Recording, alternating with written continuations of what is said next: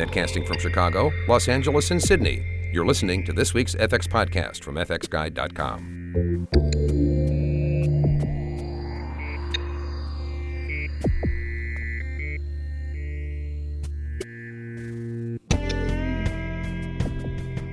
Hi, I'm Mike Seymour and welcome to this FX podcast.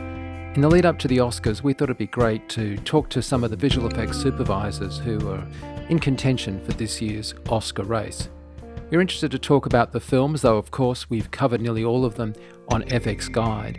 So we're interested to discuss not just their films, but the process of what it means to be a visual effects supervisor, how that role has worked for them, how it interacted on this particular film, and also how their process actually works. The first of our visual effects supervisors in this series is Dan DeLeeuw, who was the visual effects supervisor on Avengers Endgame. This is a phenomenally successful film, both with 3 billion-ish receipts at the box office, but also just as a culmination of so many of the intricate plot lines of the Marvel Universe.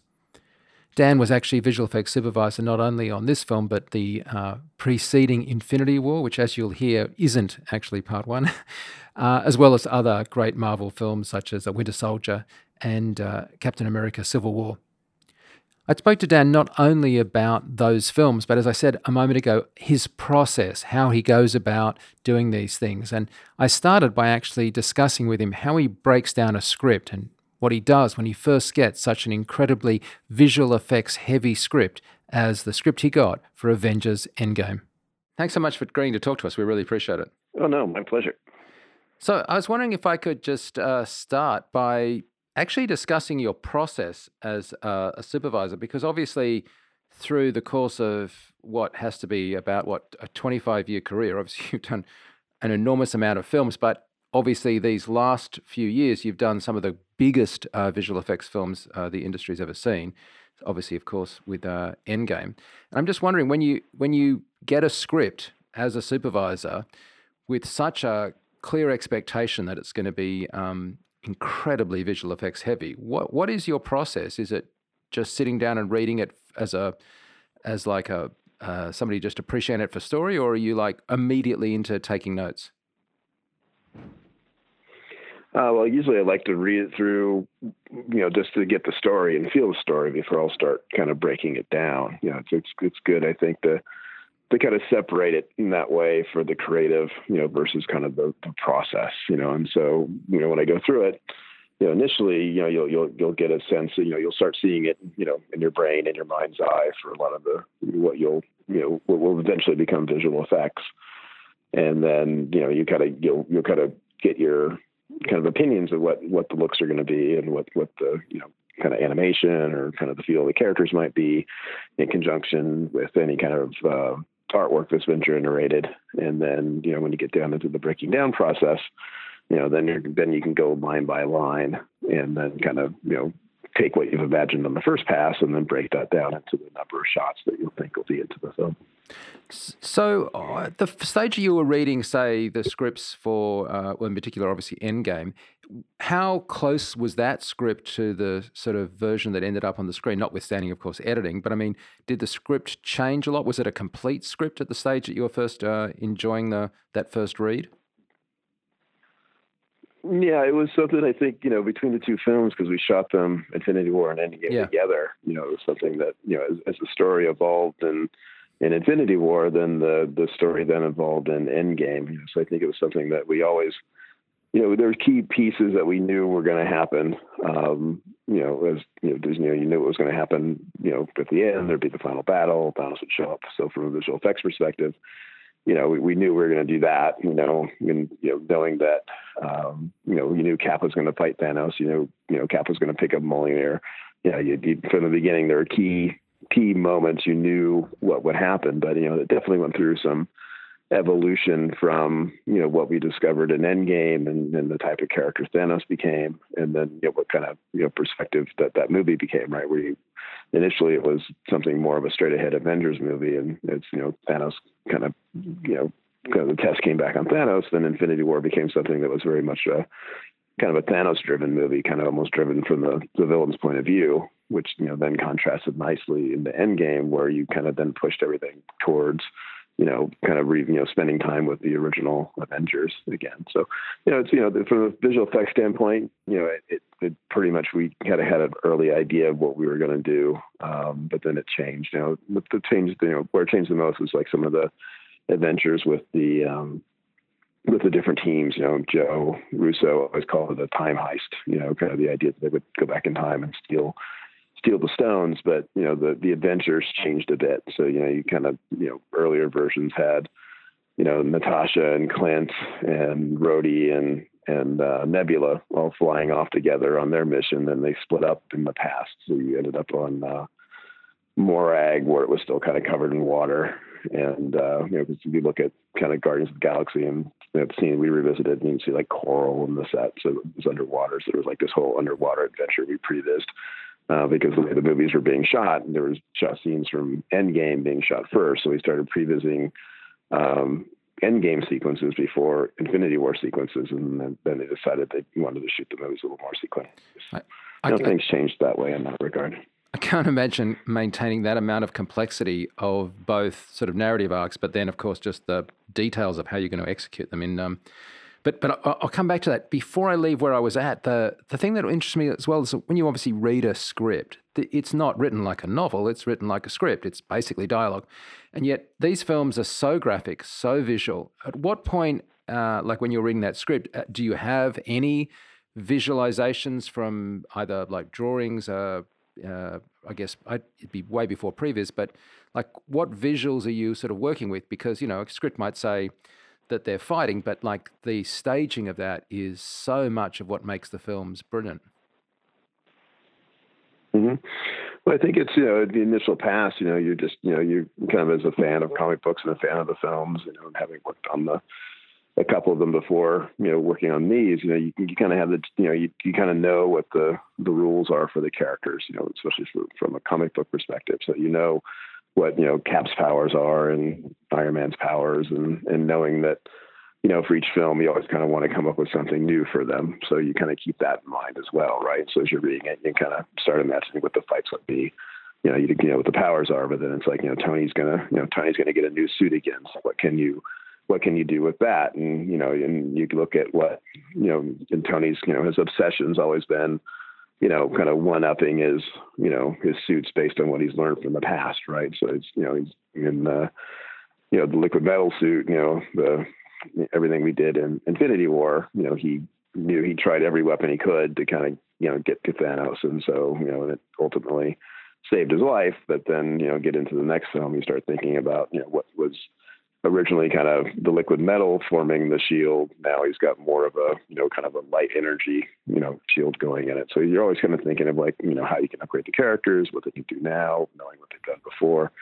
It's just kind of, you kind of get a chance to get to know them too, working on like Civil War and things like that. So you kind of imagine what their perspectives would be and kind of the sequences you're designing and kind of knowing, from that perspective, what they would do in a fight or a scene. If I could swing now to sort of the technical aspects, like I think one of the most remarkable things about both films is just the way in which Thanos plays as a character. And it is both obviously Josh Brolin has clearly delivered a great performance, and I take nothing away from that. But the astounding thing is that you've delivered a digital character that has nuance, and the audience is almost kind of rooting for, although in a perverse way, of course, we want to see him defeated at the same time. And I'm wondering, like, that couldn't have been there from the outset. So it obviously came from some of it from that early test and how much fidelity you could get through. And yet, did that change the arc then of how you decided to sort of play out visually Thanos? Because it is just remarkable how much performance is coming through. I think it was a couple things. When we started, we knew Thanos would be a big thing for Infinity War. We knew More Hulk would be a big thing for the game. But we kind of you imagined Thanos as kind of this kind of very arch one, very broad in his performance. And when we first first we're working in design, Ryan Meinerding kind of came to me and said, "Hey, what can we do to help you out?" So they're kind of refining the design for Thanos, and Ryan's in charge of Marvel's look dev department. And I said, "Well, make him look more like Josh Brolin, because the more you can the way the software works and the retargeting works, if you're not really, pushing that, pushing the retargeting, basically going from Brolin's face to, the CG, the Thanos' face. If you're not pushing too hard, then more of that performance will come through. And that's how Brolin became more present in Thanos' design. And then it was something when we did the test, the test day was kind of the first day that Brolin could sit with the Russos and really kind of talk about the character. So we were motion capturing that day with the helmet cam. And what we did is, we picked out lines from the script and, from kind of one of the earlier scripts and say, okay, we need, two or three of these lines we'd like to kind of test out. And so we got those, but what we did is that they started talking about the character, and we just left the motion capture running during that and the helmet cam running during that. So what we ended up doing is kind of looking at what we shot and came back, and what we actually did in the test were kind of, these kind of more kind of introspective performances as Josh was kind of playing with the character and trying to understand the character.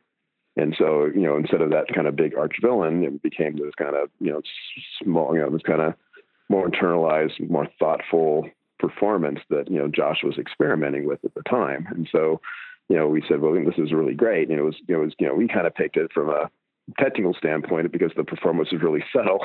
And, it's something that, so if we can kind of get the amount of detail in the performance from this very subtle reading, then we should be fine for everything else. And then, once you saw that subtle reading and how much, what's the detail of what his performance came through it, that's what kind of really, sent the, kind of launched the character, in terms of kind of becoming what he was. And, then carrying that forward all the way into Endgame, there's these subtle things of like, you got after he defeats Cap and Cap gets back up and stands against Thanos, Cap standing alone.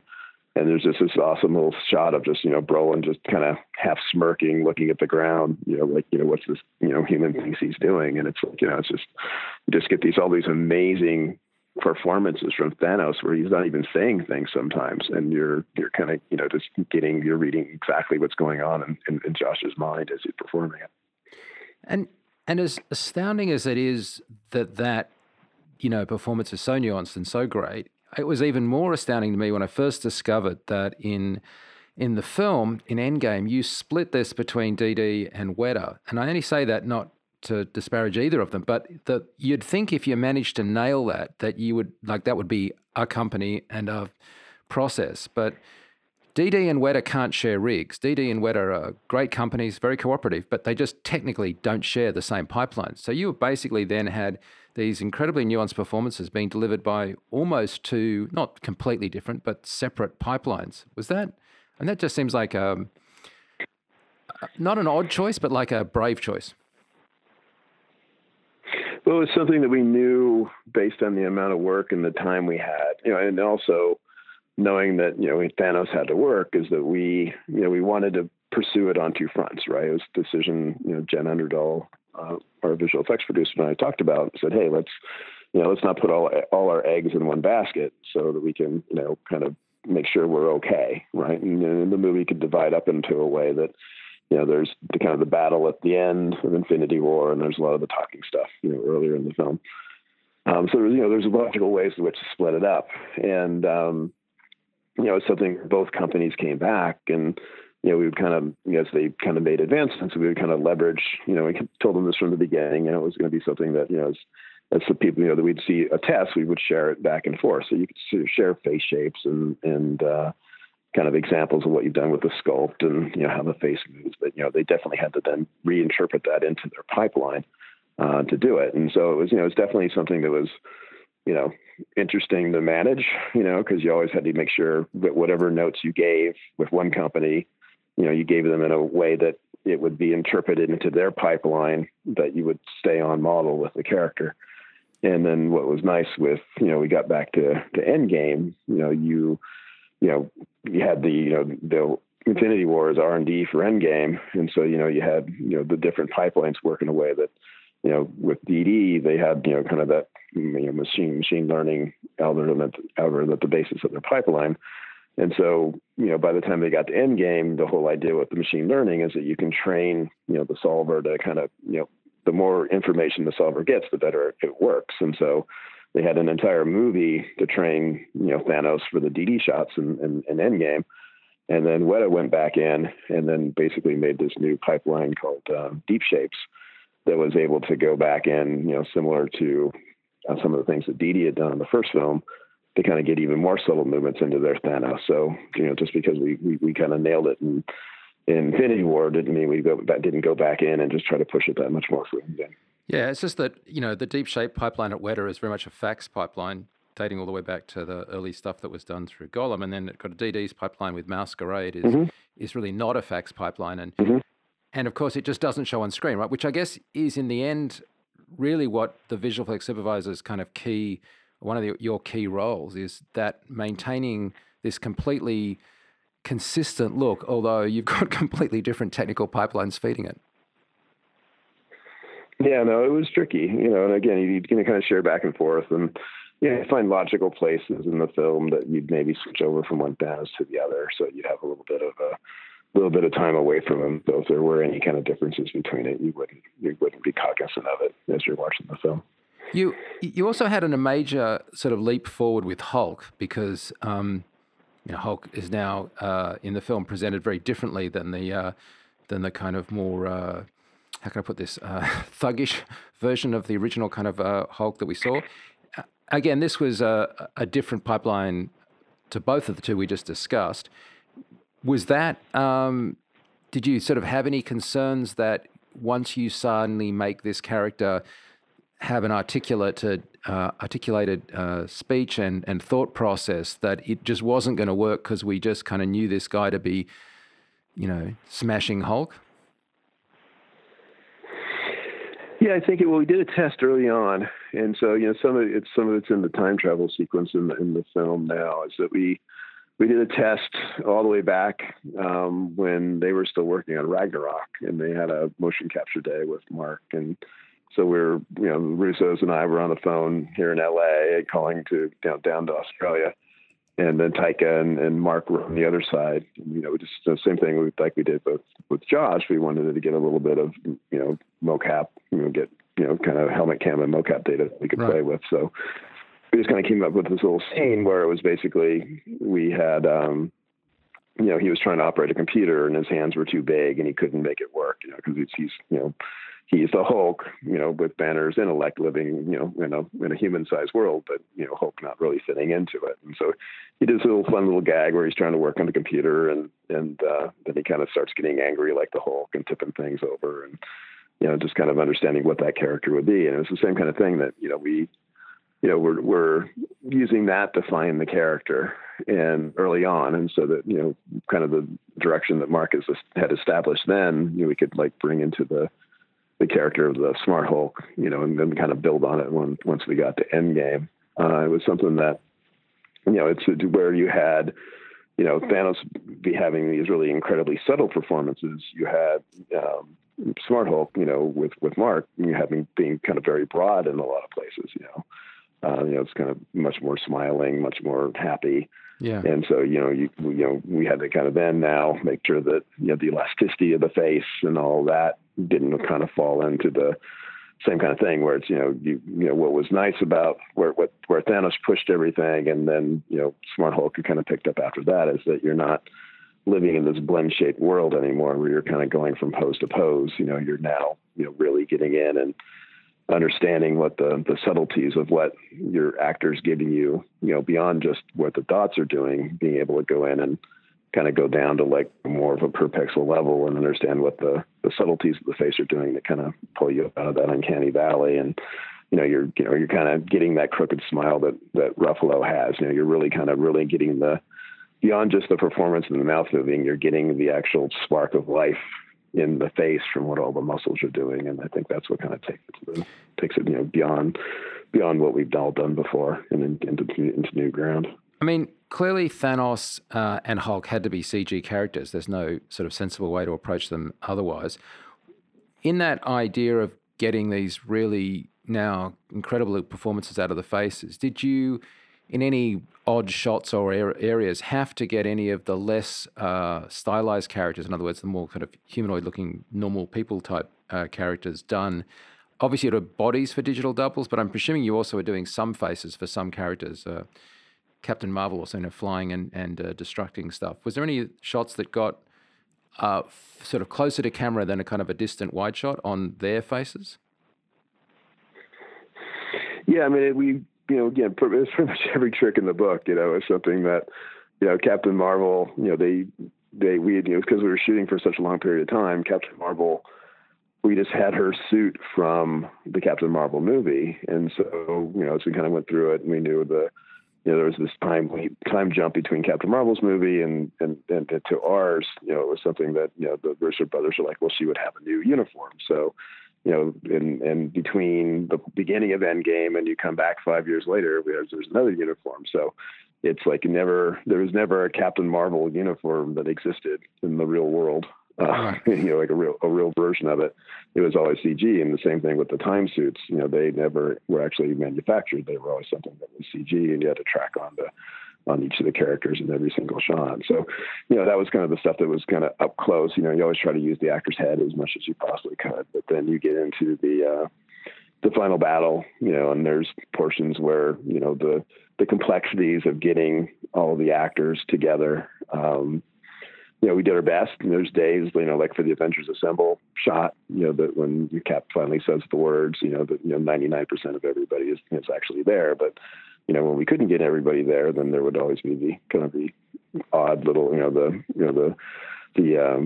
digi double that was kind of filling in for the actor that wasn't there that day, or kind of patching in, like a stand-in in the costume and putting Doctor Strange's face, over like a stand-in and things like that to make sure everybody was in the same shot. I imagine that it's not just the availability of the actor, but of course, in a staging shot, you hope that you've got the placement of the actor's faces relative to the camera correct for perspective. But then the one that we don't tend to discuss as much is just lighting. Like, you cannot, film them in an environment that is realistic in any sense of light. And so you've got to shoot them on some kind of stage with artificial light and presumably some kind of green screen or whatever. Is there a lot of work in doing doubles of the faces just simply so that you can aid in relighting the faces? Because otherwise they're just not going to sit in the shot. Yeah, and that's what we did quite a lot too. There's shots with Panther running the gauntlet. We went out and shot, and again, it's the eternal problem of shooting on the stage, right? And that's kind of there was kind of the conceit of the battle that the idea that, when the Thanos kind of shot the missiles at the compound, it kind of served as a dramatic piece too, as kind of his arrival on the scene, but it also showcased the idea, or at least established the idea that there was so much dust in the atmosphere it diffused the light. So we weren't shooting full daylight scenes on the stage and not being able to get the sun far enough, get a light far enough back that it could actually replicate the light from the sun. So, which is actually quite a different to the Infinity War battle, right? Which is very much an exterior. Mm-hmm. Yeah. And then the Infinity War stuff, for a large portion of it, we actually shot outside, which was great. In Titan, it was the set was a bit smaller. I mean, we, had a bigger lighting rig to kind of, so we could kind of control the light a little bit more, because on Titan there you had, the Guardians together with Tony, or you had Tony one-on-one with Thanos. So it was a smaller area in which you could, we could replace more of the background when the diverging, focus of the light started giving itself away a little bit more, and they can kind of shore up that. But with the kind of the large areas with the crater at the end of Endgame, you couldn't pull that cheat off. The sun, it always gave itself away. Your shadows would always give it away, and how the light interacted with the actors standing next to each other and how it played on them. So, it's something that we kind of definitely decided on a look to help us drive to a place that could functionally service what we would for photographing on stage. But then when exactly so, and you can't sometimes you get to the point where you're realizing it's something that is just easier to, do in CG. And that's, something that, working with Matt Aiken over at Weta, sometimes, you would just notice, some characters kind of just disappearing or not necessarily disappearing, but, not actually being, what you photographed, and is now a CG character who's sitting in the shot a lot better than it was before. But you get, working on so many shots and with the 14 different vendors, you're just kind of trying to go through dailies as quickly as you can, which is basically, all day to get it done. But it was something that, you just go, the shot would show up and you're kind of like, was he really standing there? And you'd pull up the original plate and it's like, oh, no, they swapped it out. It would definitely look better. We discussed breaking down a script a little, and we discussed obviously the technical sort of consistency requirement. But the other thing I think that's really pivotal in a supervisor's role is knowing when to pick what. And if I could just use the example of Fat Thor for a second. So we've already established in this conversation astonishing work in Thanos, astonishing work in Hulk. You just didn't go for a digital Thor. You went for a fat suit, right? And I'm wondering, was that a easy decision? Because that decision, clearly you could have gone the other way, and clearly it would have worked because you've proven that with Thanos and Hulk. Mm-hmm. Well, I think it's something that for us it was something that you've seen a lot of fat suits over the years that have worked really well, and it's something that we working with Legacy, Legacy's been with Marvel, I think, all the way back to the first Iron Man for the Iron Man suit. We know the guys really well. We know what, they can do, and we talk to them about it. And it's like, yeah, let's do that. Right. So they were super excited about it. And it's something too that, when you put the fat suit on Chris Hemsworth, he'll move now like he has that extra weight. So it's not like you're pantomiming, Chris isn't pantomiming what it is to feel heavy. He's got that heavy suit on. So I think that ultimately adds to the performance, same way we would shoot with, Ruffalo, not putting him on a motion capture, say putting Ruffalo on the set with the other actors, is that they can, they're in that situation and they're living in that situation. And so same thing with Chris with the suit. He's living with that suit, and feeling it, and and everybody else is in the room with him too. So we had the before and afters on that scene are, you've got Chris Hemsworth and the fat suit, and kind of what we did to make it easy for Legacy is, if you look at it from behind, there's like a big seam up the back where they've kind of stitched him into it. So we painted that out, but you look at the behind the scenes. So you've got Chris Hemsworth in this fat suit with his big seam up the back. And you got Mark Ruffalo standing on a platform with a helmet cam. And then you got Sean Gunn, squatting on the ground with Rocket. And then you've got, Korg, played by one of our motion capture actors on the couch. And so it's this crazy scene of Hemsworth surrounded by, a science experiment that, ultimately comes off and plays as funny.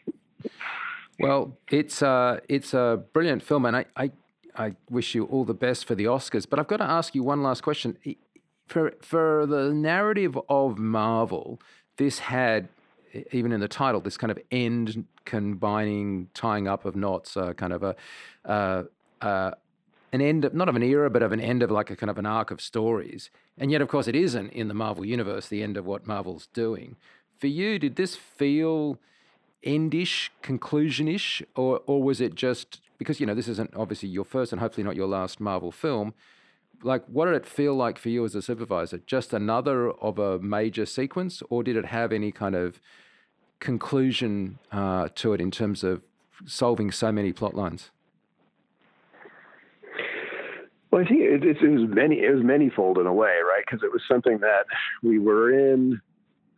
I came in, we finished Civil War, and I think we had about a week off before we kind of went back in and started on Infinity War. And it was something where I was in the writer's room, the Russos were there, and Marcus McFeely were there, and Kevin was there, and you kind of you're kind of feeling it, is it kind of like this is what they've built to, as a company and as a film studio, and so you're feeling the weight. And it was kind of funny because it was it was in that meeting where they were talking about Infinity War Part 1 and Part 2, and then Joe's like, Joe says something like, I don't think we should make it seem like these movies are a continuation of each other. And then Kevin's like, I always wanted to call it Endgame, So Kevin's had it in his head for a while, and it was this amazing thing where you're sitting there And, Kevin picks up the phone and calls somebody, and then 3 hours later, it's announced online that, that they're not, playing, that they're not direct sequels. And, Endgame wasn't now the untitled Avengers movie, right? So it's kind of a surreal experience, kind of seeing Hollywood happen in real time. And so, but you knew that it was, you knew something that it was very important. It was something that it was, you can feel how much Kevin had actually thought about it, right? He had that title in his head for a while. And so he knew it was coming to this, right? And so you're and having worked with them, and, it's just, having worked in so many films with everyone, you become part of the family, you become part of the, community, become, aware of the vision, and you kind of, feel the honor of being part of the vision, right? And so you're carrying that forward. And so, and you've also had experience with the other characters, and you fall in love with the characters on the other movies. So with Winter Soldier, we had Falcon and Cap and Nat, and, all these characters, you kind of put them in jeopardy and, crash the building down on them, and you had them in Civil War. And so you kind of felt the arc, at least for me, I felt the arc across the films. And so, there is this responsibility, and you love the characters, and, seeing Ultron, Cap almost picks up the hammer, and it's like, again, in this one, it's like, one way or another, Cap is going to pick up that hammer. I'm going to have him smack Thanos in the head, right? Because it's been, especially with Infinity War, you've got this big emotional arc for the fans and the characters and everyone disappearing, and, Thanos deserves it. And so, you really get invested in kind of the emotions of what the characters are feeling as you're kind of building them into, what you're doing with the visual effects and what everybody in editorial and, the entire team, I think, is feeling.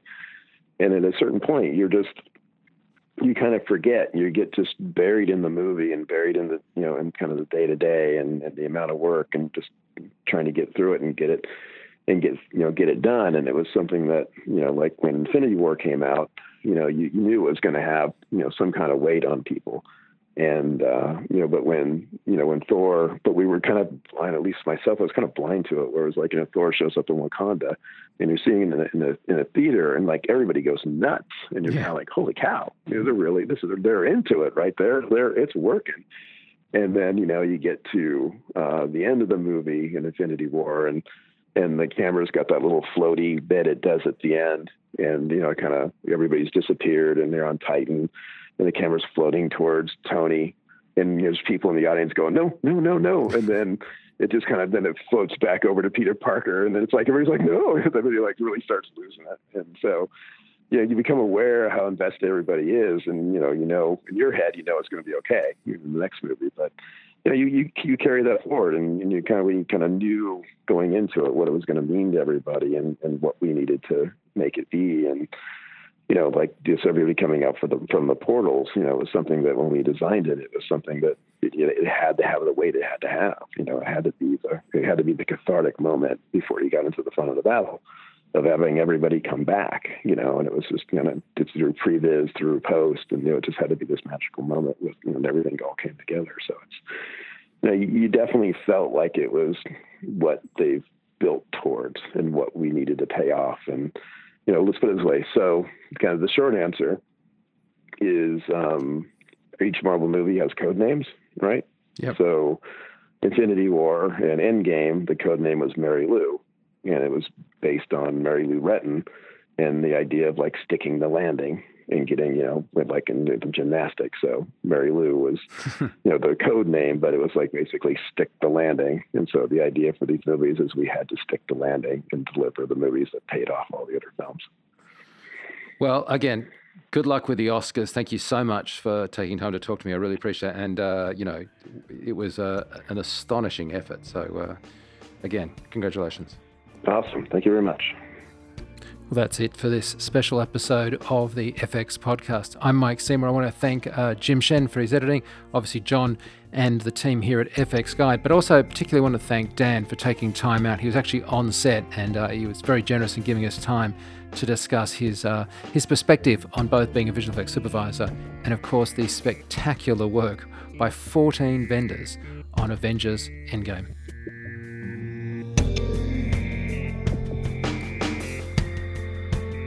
Please let us know if you have any suggestions for stories or future podcasts. You can reach us by clicking the Contact Us link at the top of the homepage.